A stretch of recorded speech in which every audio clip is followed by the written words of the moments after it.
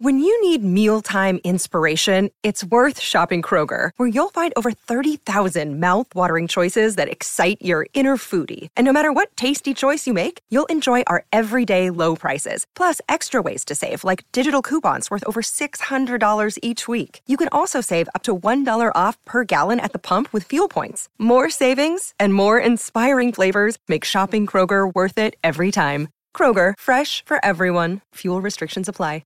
Another day is here, and you're ready for it. What to wear? Check. Breakfast, lunch, and dinner? Check.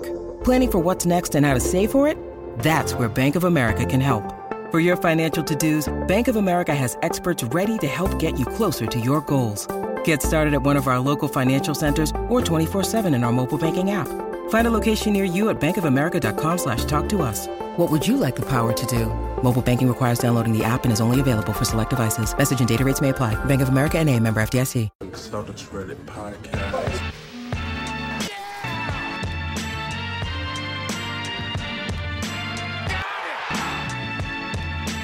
Tatum takes it, makes it. Oh, you gotta back that up. That's awesome. That is awesome. Hello and welcome to the Celtics Reddit podcast. Ben Vallis here. Thank you for joining us. I hope you're doing well. Also with us, as usual, Jackson, aka Rickman Lives. How you doing, man? Nice to see you.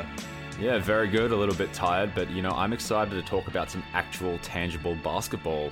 Celtics basketball that's on the way, man. So yeah, this is going to be all right, I think. Absolutely. For the first time since, I think, the season suspension, we're actually doing a pod based on solely on recent Celtics news, because for once there actually is some. We've exhausted everything else, man. I know. The fans short of actually speaking to someone from Boston or like a Celtic in general, but no, we did well to dig out the good stuff. Good cheers to you for suggesting the Celtics Pride idea. Just wanted to say that. Well, people were actually begging for a follow up to the Celtics Pride podcast, but we thought we couldn't ruin a good thing by doing a second one of those. So we're sticking with the current news for now. And speaking of which, the 8-game regular season schedule has been announced, where we're going to take a look at that, as well as the schedules for our closest rivals. So think Raptors, Sixers, the Grizzlies, because of the pick and whatnot. We're also going to make some predictions around how the playoff seedings will end up. And finally, a quick roundup of a few smaller news items, including Tatum's contract situation and some upcoming dates for the Celtics and the league in general. So, Jackson, before we take a look at the schedule game by game, have you had a chance to look at this at all? And if so, what were your first impressions? Yeah, of course I looked at it as soon as it came out. I mean, it was, I think our next game was meant to be against the Bucks anyway, was it? Yeah, I believe so. Maybe it wasn't, yeah. So the fact that we started with them didn't really catch me off guard or anything else like that. But now it's pretty balanced. Like, there's not too many, there's nothing really like too difficult or daunting in there. Like a couple of direct rivals, you would probably say, in Toronto and the Bucks. But I mean, the Heat, we've had the beating of them, but they'll be playing rather hard for a playoff spot. The Nets, I still shudder to think about the last time we played the Nets, so I hope that doesn't cause us too much damage psychologically. But I think one thing that must be said, and you may have been getting to this later, man, but I'm kind of thankful in hindsight that the COVID break did kind of come when it did, because like I think prior to that Pacers win, before the season was suspended, we'd lost 4 of our previous 5 and given up some really horrendous comeback losses. So no, I guess I'm glad it's back, but I'm also a little bit thankful maybe we get a chance to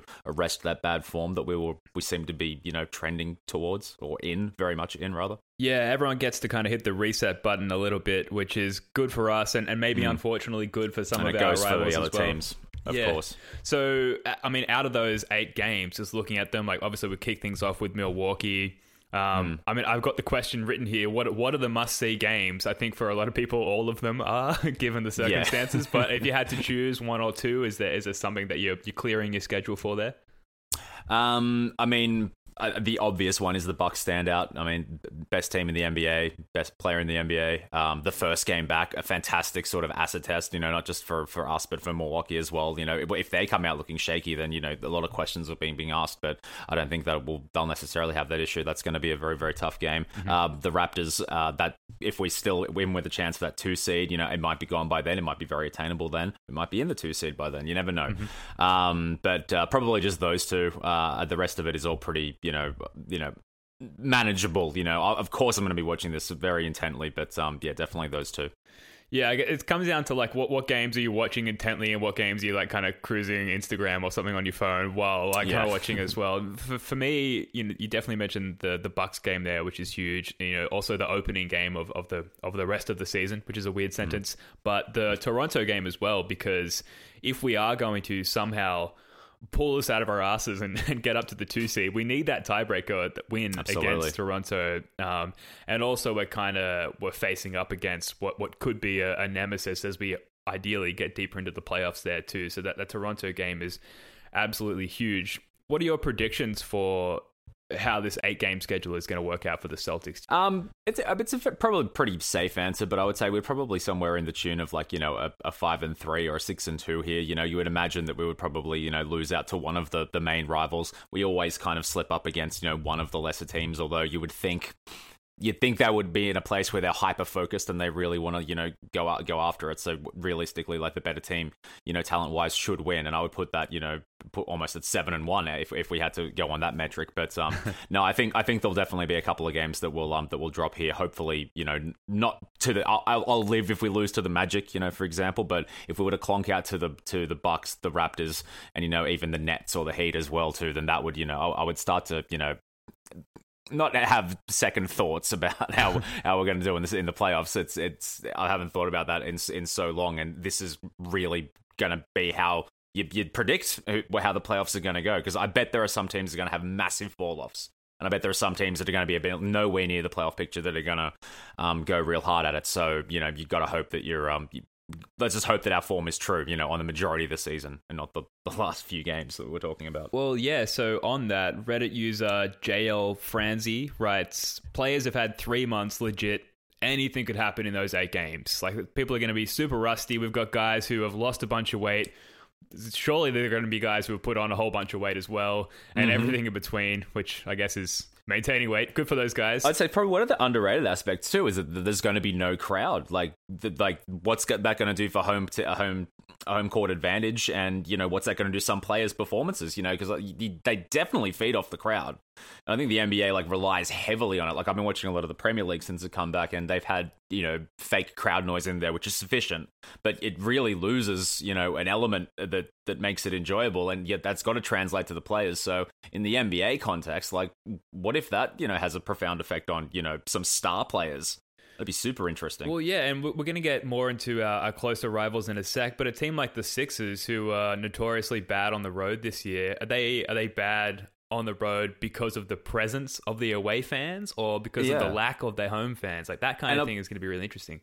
And if it is the fans and there are none, then what happens if everyone's field goal percentage just goes up significantly? We get a lot of 140 to 135s just because there's nothing in their brain. It's just like a regular shoot around. They could be more relaxed in that respect. So I think that's going to be a fascinating, particularly to see the first few games, how players react to it. I would love to see a small subset of quote unquote home fans have the opportunity to digitally somehow impact the, again, quote unquote, away teams' free throw shooting. Put a screen, under the stanchion, and just have the biggest, dirtiest Celtics fan you can imagine, just flashing Joel Embiid or Ben Simmons, even better if he's putting up those free throws, and try and influence the missing of that shot. But unfortunately, I don't think they've had enough time to implement anything like this.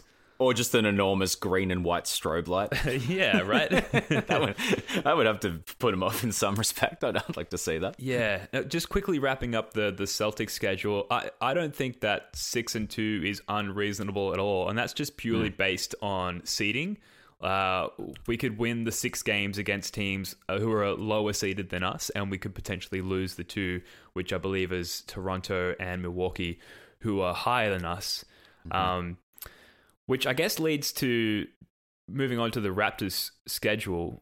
What do you think it is, the likelihood that the Raptors and their fans, I suppose, experience some form of a bed shitting and lose enough games to drop to the 3 seed?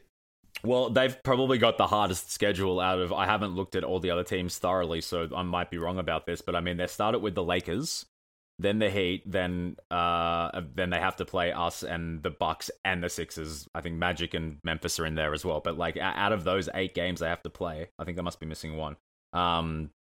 Those are all tough. So look, it could be on. Like you would think that if a team was to stutter because of the strength of their schedule, then you would say that would be Toronto. But I don't know. Toronto, just as of late, you just always think they're going to fall away, and they don't. They always seem to find something, and it's really annoying because like the new Spurs in a way.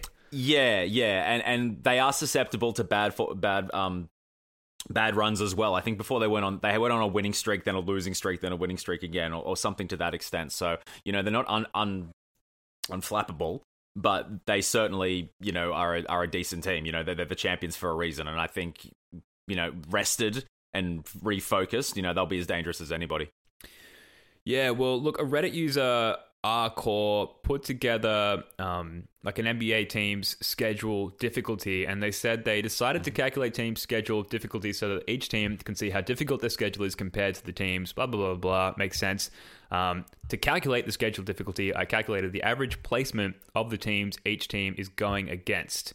Triple checked my calculations, but if any of them are wrong, just let me know. Sorry, mate, I couldn't tell you. But my point is that by far, the Raptors have, according to these calculations, the most difficult schedule, followed by the Heat, who are sort of nipping at our heels there in the 4th seed. So as far as us catching the 2 seed, though, the Raptors are 3 games up on the Celtics. And the Celtics and the Raps play each other once, as we discussed. We have to win that game. So say the Raps go 4-4. That actually gives them a record of 50-22. So the Celtics, even then, with the Raps going probably well under expectations at 4-4, the Celtics still have to go 7-1 and win that tiebreaker against the Raps to climb to the 2 seed. And that would only match the Raptors' record and would only be seated above them because of that tiebreaker. So I don't know, man. It seems tough. It seems unlikely. Yeah, I forgot we were that far away, but then again, we kept harping on about like those really 4 really shitty games. That's where the damage has kind of been done. So look, in one respect, again, I don't mean to help to say it again, but at least we have arrested that bad form. So it is a chance we could catch Toronto, but 4-4 probably not unrealistic for them. But if they know, because the 1 seed's gone by miles, that if they know they only have to win 4 games to get that 2 seed, then you could just see them playing four games, really intently, and then just taking the rest off, which is, obviously what they'll do if they can achieve that. So yeah, absolutely. Yeah, it all comes down to us to really getting them and, playing our own game, basically. I do think you can make the case for the Raps going 4-4 if you look at the schedule. We need them to lose to us, as we discussed. That's 1 loss. And then Lakers, Bucks, Sixers, and Nuggets. Another 4 teams that they play who could easily beat them.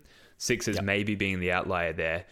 So there is an outside chance if they lose to us and those 4 other teams, then we easily skate on through to the 2nd seed. So, again, it just comes down to how unpredictable this entire situation and set of circumstances is. But they do have the most difficult schedule. It's not impossible that we do climb up to that 2 seed. So it's going to be interesting, and we're going to be having to watch these games intently, I suppose, leading up to the playoffs. I guess out of any team you could have, selected as a Celtics fan to have that most difficult schedule, it would be the team, directly above us. So, yeah. Yeah, and if you pop into the Raptors subreddit, there's a lot of bitterness, like, oh, the Celtics, they have a really easy schedule. So it's kind of nice at this point, before anything's happened, to sort of, I don't know, have one over the Raps, even though they've literally got 1 seated place over us. But it will be interesting. I suppose we should look at the Sixers record as well. They're currently the 6th seed at 39-22. And I think you can make the case for them going 6-2. If you look at their schedule, I've got it here.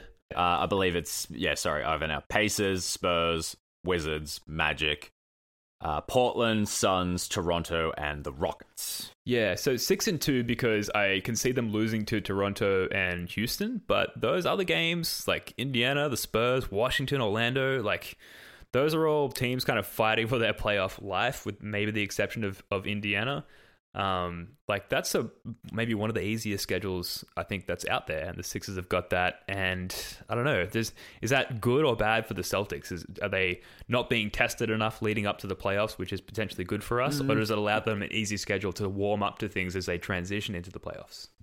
I think it's pretty favorable for them. I mean, that Indiana game aside, they're probably going to win the other games. And the fact is that they play all of those games first, and then the two toughest games by then are Toronto and Houston. And look, their seeding may have already been decided for them by that stage. So again, they'll probably be resting players, and they'll never even get that real test. So that's one way of looking at it. But I think if even though I wasn't as scared of the Sixers as I think I was after we lost to them for the third time, just seeing how their season's gone. I think if any team's probably going to benefit, from this, from just a chance to, just regroup and sort their shit out, it's probably going to be Philadelphia, because talent-wise on paper, they should be doing a lot better than they have been. And maybe this is just their chance to kind of get right. And, I certainly hope not. But look, I could see them easily going 6-2 here. Well, yeah, if there was one team that needed to sit down for 4 months and be like, what the fuck are we doing wrong? It's the Philadelphia 76ers. And they've had that chance. And I don't know, we know Al Horford. We feel like he's probably the kind of guy who would get on a daily call with Brett Brown and maybe hustle up some of the other guys and kind of make that camaraderie come out of nowhere. So that does terrify me a little bit, although maybe I've just been spending too much time laying awake at night and thinking about it. But I do think you can make the case for them going 6-2 based on that ease of schedule, which leaves them at 45-24. So the Heat and the Pacers, who are the 4 and 5 seeds, the Heat have a hard schedule. I think at best they'll go 4-4. The same with the Pacers. They also have a tough schedule. I think at best they go 4-4 as well. They each play a lot of the top teams. That puts the Heat at 45-28 and the Pacers at 43-30, which would reorder the 4, 5, 6 seeds to Sixers 4, Heat 5, and Pacers 6, which if we stay in the 3 seed, I believe matches us up against the Pacers in the first round. Now, do you prefer the Pacers over the Sixers, or would you rather stick with the Sixers? And keep in mind, Oladipo potentially rehabbed, back into form, only as rusty as everybody else at this point. They're not a pushover team there. No, they're certainly not, but I would still rather have them in the first round, because I think we would probably have it. I think we have probably a comfortable psychological advantage over them, even though I would not underestimate them whatsoever. I just think player for player, we're probably the better team, in a 7-game series for sure. The Sixers, it would probably be the most satisfying and righteous path to the championship if we smited Philadelphia. But I would prefer Toronto, Philly, and Milwaukee just to go into some sort of 3-way death match, and we'll just see one of them in the East Finals. It's probably not going to go down that way, But yeah, no, I would take the Pacers before the Sixers, definitely. Yeah, I think I would too. I think Joel Embiid just freaks me out. If someone got in Brett Brown's ear and was like, hey, that Embiid guy who plays for you, if you just post him up all the time against a team like the Celtics, you will win games. Yep. If someone has told him that, then we're in big trouble. So definitely give us the Pacers. We should take a look at the Memphis schedule as well. Obviously, there's a hope there that they'll drop out of the playoffs. Jackson, do you think there's any chance of that happening at all? Well, they're super competitive, because I think their first 3 opponents are that direct final, West Conference playoff spot, rivals. That's right. In the Blazers, Spurs, and Pelicans. And probably the 3 most winnable games for them, I would say: Jazz, Thunder, Raptors, Celtics, Bucks. You probably wouldn't, fancy them in any of those. But yeah, look, it'd be interesting. Look, if you want to get conspiracy theory-ish, I think you'll find the Pelicans are going to be getting a lot of good calls. I think it would be undeniable to deny that the NBA would like it for Zion Williams to be in the playoffs. So look, that could be at the Grizzlies' expense. But I mean, just basketball purely, and the schedule here. I'd probably give them a fair shot to make the playoffs, despite the fact I'd like them to fall as far down the pecking order as possible for obvious reasons. Yep. Hard to say. I think it could go either way. I don't think they'll fall off too much, though. It's definitely their spot to lose the 8 seed there. It is interesting, though, that their only back-to-back comes against the New Orleans Pelicans, and that's also their only ESPN game. A lot of bitching and moaning, probably rightfully so, in the Grizzlies subreddit, which I visited for the first time in research for this podcast. Friendly bunch of people, but rightfully annoyed by the whole situation and the clear, and this is not my words, this is the words of the Memphis subreddit, the dick riding of Zion done by ESPN and the schedule makers there. So compelling stuff. Yes, indeed. Needs that airtime, that Zion man. All right, so we've had a look at the various schedules that are related to the Celtics or somehow relevant to the Celtics. To finish up here, it's time for a quick news roundup. We're going to spend no more than maybe 1 or 2 minutes on each of these. First, Jason Tatum recently got a haircut or a hair modification or something is different about his kind of looks head. like hair. Yeah. Yay or nay on the Tatum hair situation? Is it confirmed as real? Is it really real? I mean, I would love to find out that it was a hoax of some kind. It feels like something out of a hidden camera show or something, but yeah, I don't know, man. I don't know. No, it's a hard no from me. It got me thinking. I think you said it looks like a bad 2K gen or whatever. Like, what if a 2K render? Yeah, a 2K render. What if it's some divine celestial power is Tatum's my player, and around about March is when they decided to cave and buy $100 worth of VC and just went. All the shooting stats went up, and now he can also unlock all the different hairstyles. So now he's just playing around with that, and he's got the bad face scan and all that kind of shit. So I don't know. It's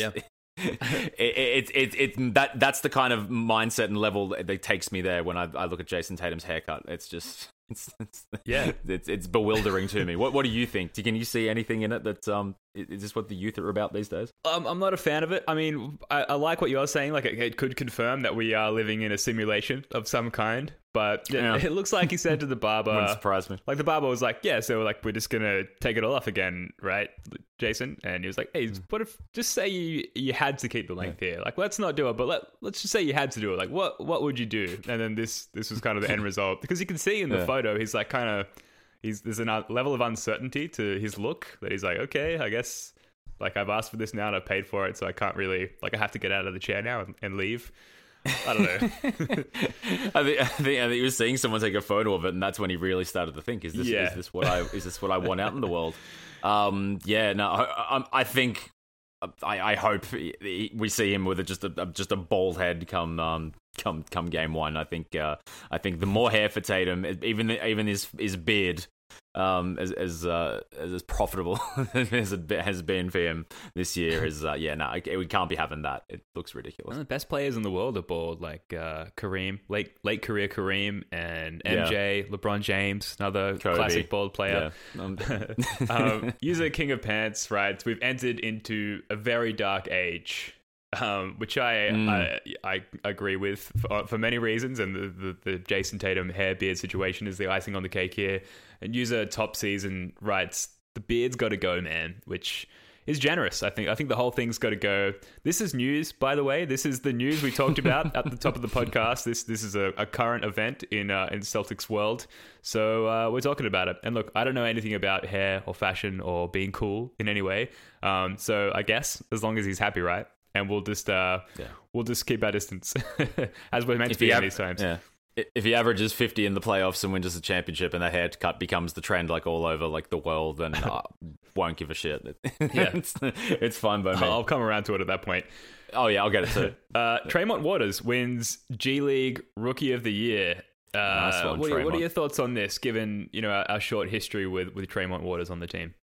Oh, it's fantastic. Like, I don't watch a lot of G League, and I've only seen really Tremont Waters from, his limited minutes with the Celtics. And sometimes he looks fantastic. Sometimes he looks like a total, short rookie. But no, by all accounts, absolutely been killing it in the G League. And that's fantastic. I mean, hopefully he can make that step up to, becoming a really competent, productive bench player for us for the remainder of the season in the playoffs. But, unlikely, probably more someone that we're going to see more of in the year after and the year after that, hopefully. So that's a fantastic fantastic thing to get in your career. But was Siakam a G League MVP, or was it someone else of note who's decent now was a G League MVP at some stage? I'm sure of it. That's a great question. Siakam, G League MVP or Rookie of the Year? I'm not seeing anything pop up here, but I'm on the spot here. Am I. No, I mean, so he's probably going to be at least better than Pascal Siakam. I was thinking of Chris Boucher. Okay. I was thinking of, who I think is a pretty impressive player, but I think he's like 20. He's 26. I thought he was 19, and he's not quite Siakam yet. So, but hey, Tremont, be the first, be the pioneer. Yeah, G League and NBA MVP in a career, you can do it. Wikipedia has Pascal Siakam as NBA D League champion in 2017 and D League Finals MVP, which is pretty good. But it's no Rookie of the Year like our boy Tremont Waters there. Yeah. Also, some additional accolades for Tremont. So third in G League MVP voting. He also made the All G League rookie team and second team All G League. How do you think that goes, like, at parties and stuff? Are you talking like, this year I made the second team All G League? I can't imagine that's it's not impressing the ladies, I suppose.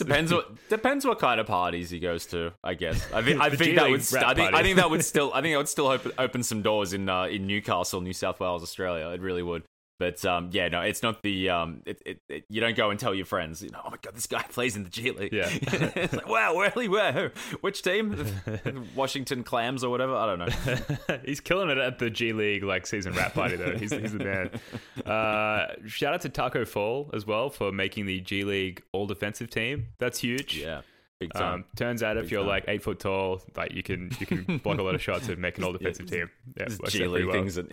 G League things. Such a laugh for him. Yeah, good on you, Taco. User Jickery Jake on Celtics Reddit writes, I think Traymon's ceiling is as a backup point guard. Jackson, disagree with that one? Yeah, I'm inclined to agree. I would love to see a slightly maybe better version of Shane Larkin that we could have for a few years on a couple of championship contenders seasons, but he's just too short, isn't he? As good as that one Isaiah Thomas season was, he only really had 1.5 seasons that he was really decently high level productive. So if Draymond, again, if you can prove him wrong and do it, that would be fantastic. But no, I think that's a fair assessment. Yeah, I agree. And Shane Larkin's a great comp, actually. I think there's a lot of similarities there, just not only their physical dimensions, but their approach and their speed and things like that. Totally. Moving on, last little news item here. Rumors. Jason Tatum leaning towards signing a max contract extension. This is a Bleacher Report article by Tim Daniels, posted to the sub by Miguel Wayne. There's a key excerpt here from Sherrod Blakely on the Celtics Talk pod. So he's quoted in this article as saying, Tatum's got to make some decisions. Do I sign for your 4 or 5 year extension, or do I play it out and just become a restricted free agent and hope that the cap goes up afterwards so that I can sign a max still for more money? From what I'm being told, Sherrod says, Jason at this point is leaning towards signing a max deal when he's eligible going from there. Interesting how the unpredictable cap situation is kind of playing into his decision here, because you read the headline, you're leaning towards signing a max contract. It's of course he is. He wants that money, but is there potentially more money for him if he takes the qualifying offer and signs a year later? It's kind of a spicy one. Yeah, I mean, I think if he does opt for the latter, everyone will make the biggest storm in a teacup. Oh my god, he's blah, blah, blah, blah. No, it's just I think this is literally just how players are advised to make their decisions. What is going to be the best for you and your family, in terms of finances and stuff like that. So it would make sense in that respect. And I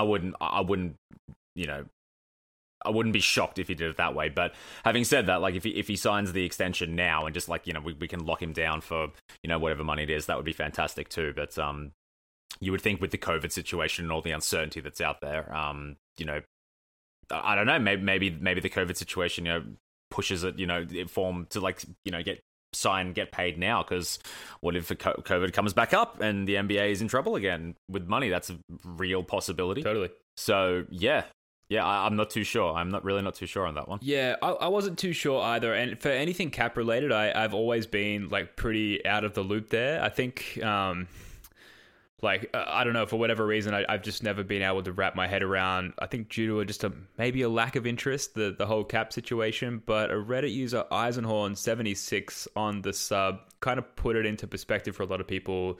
They wrote, JT's max will depend on whatever the cap will be for the 2021-22 season, since the Celtics still have him under his rookie scale contract for 2020-2021. So in terms of the value of his contract, it doesn't matter if he signs this offseason or next offseason. The basis remains the same. What signing an extension this summer as opposed to next summer does for Jason is ensure that he gets the max regardless of what happens in the period before his new contract takes into effect. It's basically insurance for him and a risk for the Celtics. Very interesting. Either way, he's been showing more signs of buying into Boston as a city lately. Like today, he tweeted about how much he loves Kevin Garnett, and he retweeted the Patriots signing Cam Newton as their QB as well.